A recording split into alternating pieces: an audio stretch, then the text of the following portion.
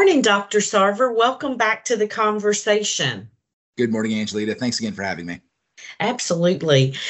Today, I want to talk about what is a medication assisted treatment program.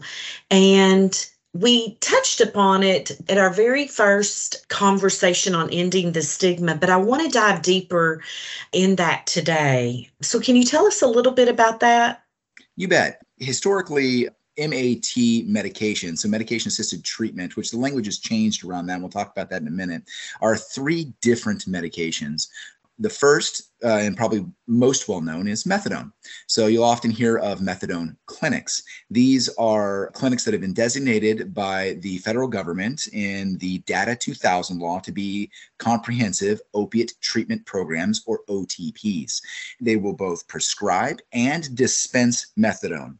No other providers, physicians, PAs, or NPs may prescribe methadone for opiate use disorder outside of an OTP, which is why they've been designated colloquially as methadone clinics.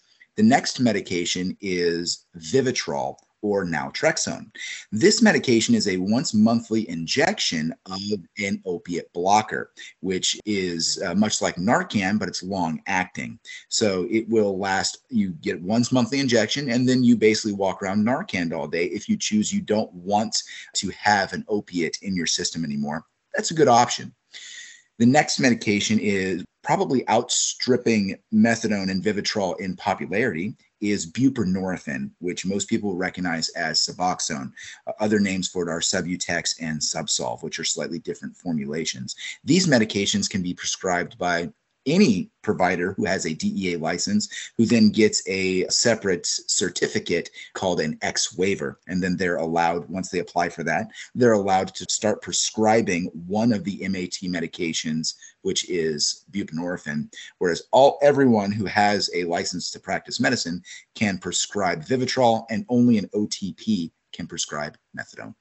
So I noticed that there were some different terms out there about the medication treatment program, the medication assisted recovery program, and other terms. And I just, for our listeners out there, if you could please take a moment and kind of clarify and make sure that there's not, some confusion.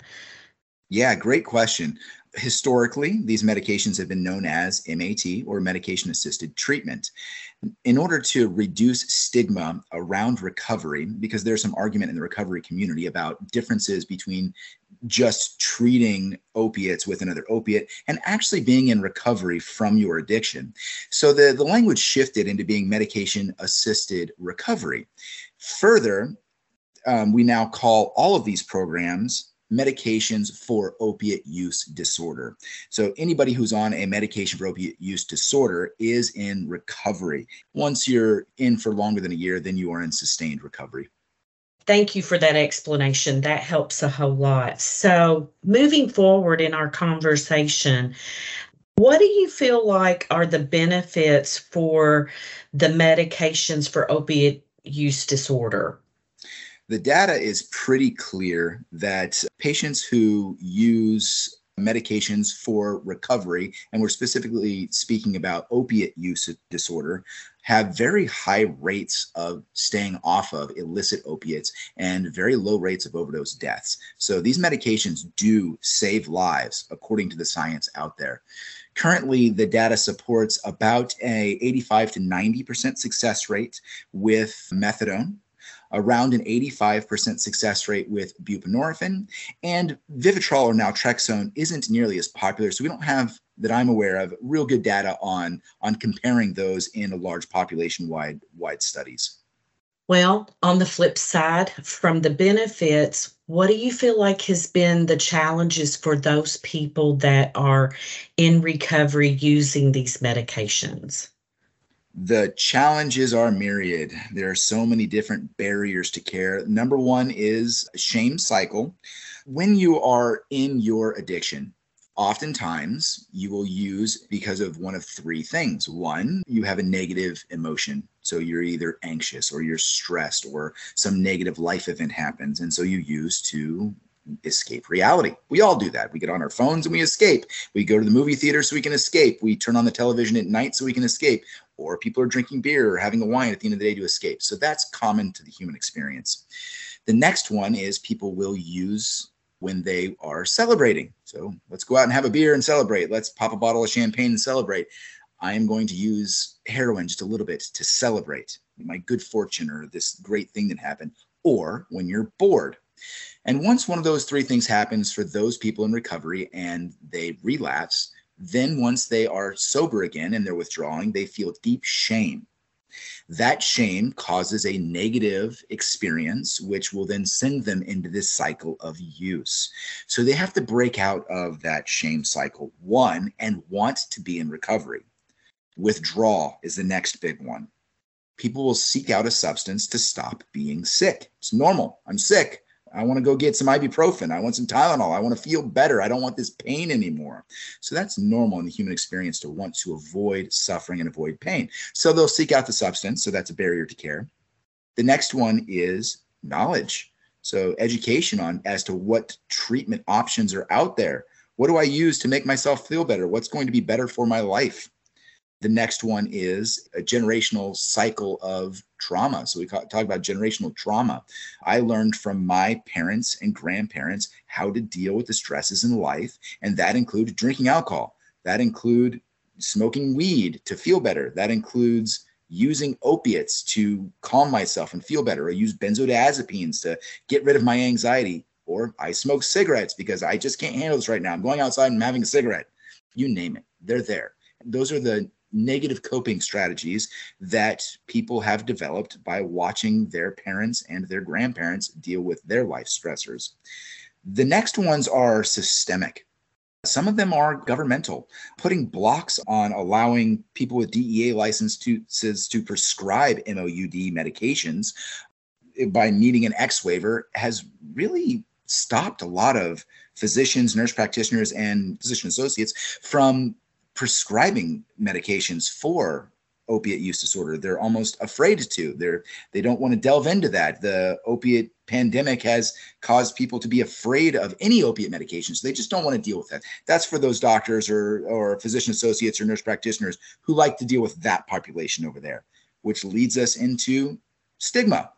Patients don't want to admit to their providers that they have opiate use disorder because they don't want to admit it to their families. They don't want to lose their position at their company or their position in society, or even maybe even admit it to themselves that they have a problem, which is very common with alcohol. And this cycle of stigma and lack of access to these medications is really killing people. And I'm sure there's another one is cost. When you are deep into addiction, you are going to inevitably damage your social relationships. You're going to damage your ability to have gainful employment. And with that comes poverty. And once you're in poverty, you don't have money to go to the doctor. You don't have money to buy your medication and keep on your medication. And therefore, you cannot get into recovery because it's too expensive. Didn't think about all of that, but that makes sense. It's the continued cycle that they have to go through. So, in speaking of the three different types of medications, how long can someone be on that program? Great question. And I get this question probably from every single patient. I am a colloquially called a Suboxone doctor, so I prescribe Suboxone. So that's the one that I know best. So that's the one that I'll talk about. Most patients who use Suboxone will be on it for life. Data supports a medication wean after 18 months down to a very low dose of Suboxone. Oftentimes we'll counsel patients. The data suggests that if you wean completely off Suboxone, you are at risk for death. Now, the reasons there, and this is anecdotal, but some of it's supported by data, that the death is probably caused by relapse. So all of the opiates out there, I don't care whether it's a pressed pill or you think you're getting heroin, it's not a pressed pill and it's not heroin, it is fentanyl. Everything out there is fentanyl. So if you used 5 years ago and you used heroin and you go back and you try to use the same amount of heroin, one, your tolerance isn't there. So even if it was heroin, you still might wind up dead. Two, it's not heroin, it's fentanyl, which is Many times more powerful, and you will go into respiratory depression, you will die, which is why we tell patients to remain on Suboxone, or a lot of providers will tell patients you have to remain on Suboxone for life. Now, I'm very honest with my patients. I tell them, this is America. You're an adult. Here's the data. You're going to make your own decisions. However, just know that if you stop this medication, you're at risk for death. One of the neat things that buprenorphine does is it has a higher affinity for the receptors in the brain. And so it will knock other opiates off. And that actually protects you against overdose. So if you're on Suboxone and you continue to use your medication and you go out and use, you're less likely to die. So keep taking your medication. You might have to take it for life, but guess what? We're all taking cholesterol medications for the rest of our life too. It's just another medication to deal with one of your chronic conditions. It's no big deal. That is a great point. We don't equate that with other chronic care conditions. And I think if we could drill home that message that it's like having diabetes or it's like having high cholesterol or blood pressure, I think it's a more acceptable chronic care condition. And that makes complete sense. So I have another question. Is counseling or a support group required or recommended as part of this program? So data supports using counseling, specifically addictions counseling, along with your medication does provide a higher retention rate for a patient staying in recovery and staying with the program. However, it should not be a barrier to care. So we'll often tell patients we recommend counseling because you're probably going to do better and your life is going to be easier if you go talk to somebody and they give you ideas about how to have better coping strategies for when you get these life stressors, to not want to go use a substance, but rather do something positive. I think we've talked about this in previous podcasts about positive versus negative coping strategies. So counselors will have a full hour with you, often weekly, to go through, hey, what are some of the coping strategies you tried in the week before and how did they work? Were they successful in alleviating some of your anxiety, some of your stress, some of your anger? Do we need to try others? When you go in for your visit with your doctor, we only have 15 minutes with you, and that's not enough time to make sure there's nothing wrong medically, do a full physical exam, get you your medicine, refill all your medicines, and then counsel you on how your past week, 2 weeks, or month went for your coping strategies. I try, but again, I only get to do 5 minutes of counseling per visit when really you need an hour weekly in order to go through how your week went. That brings up another question. How often do you see them as their physician? Like, how often do they come into your office to get a medication refill? It depends on how early you are in recovery and how much like any chronic condition. Let's say that you have high blood pressure. We say, oh, looks like that blood pressure's high. This is your first diagnosis. This is the second time we've checked it. We're now putting you on a medication. You're going to come back in a week for a blood pressure check. And then I'm going to see you back in this amount of time to check it again and see if we need to increase your medicine. Opiate use disorder is no different. So we determine you have opiate use disorder. You decide, I do want to start a medication for opiate use disorder, and we agree to try Suboxone. Then we induce you. We send you the medication. You try it out at home. You come back in 3 days and tell me how it went. As long as you found the dose that works for you, you come back in a week to make sure there is no hiccups and make sure that you're taking the medication appropriately and it's working for your cravings. As long as that's working, we do weekly visits for the first month. Then we go out to 2 weeks for 2 visits for a total of a month. And then I see you every month until you decide you want to wean the medication down. Do you partner with the support community in that, like, if you have a new patient and they have accepted the fact that they want to do this, and you ask them, what is their current support? Do you recommend a specific provider that provides that counseling that they need? Like, do you partner with someone in your community, or do you just kind of give them some different options and then let them choose? Kind of all of the above. And we are currently in the process of trying to have an in-house addictions counselor. However, I'm a little picky in that I really want an addictions counselor who treats PTSD. because PTSD is very prevalent in the recovery community. So people who have specifically had opiate use disorder probably came into their opiate use disorder with trauma, more than likely, whether it's trauma early on because of their parents or grandparents' poor coping strategies, which caused trauma in their lives, or it's trauma that was actually caused by them being high on drugs and the poor life decisions they made.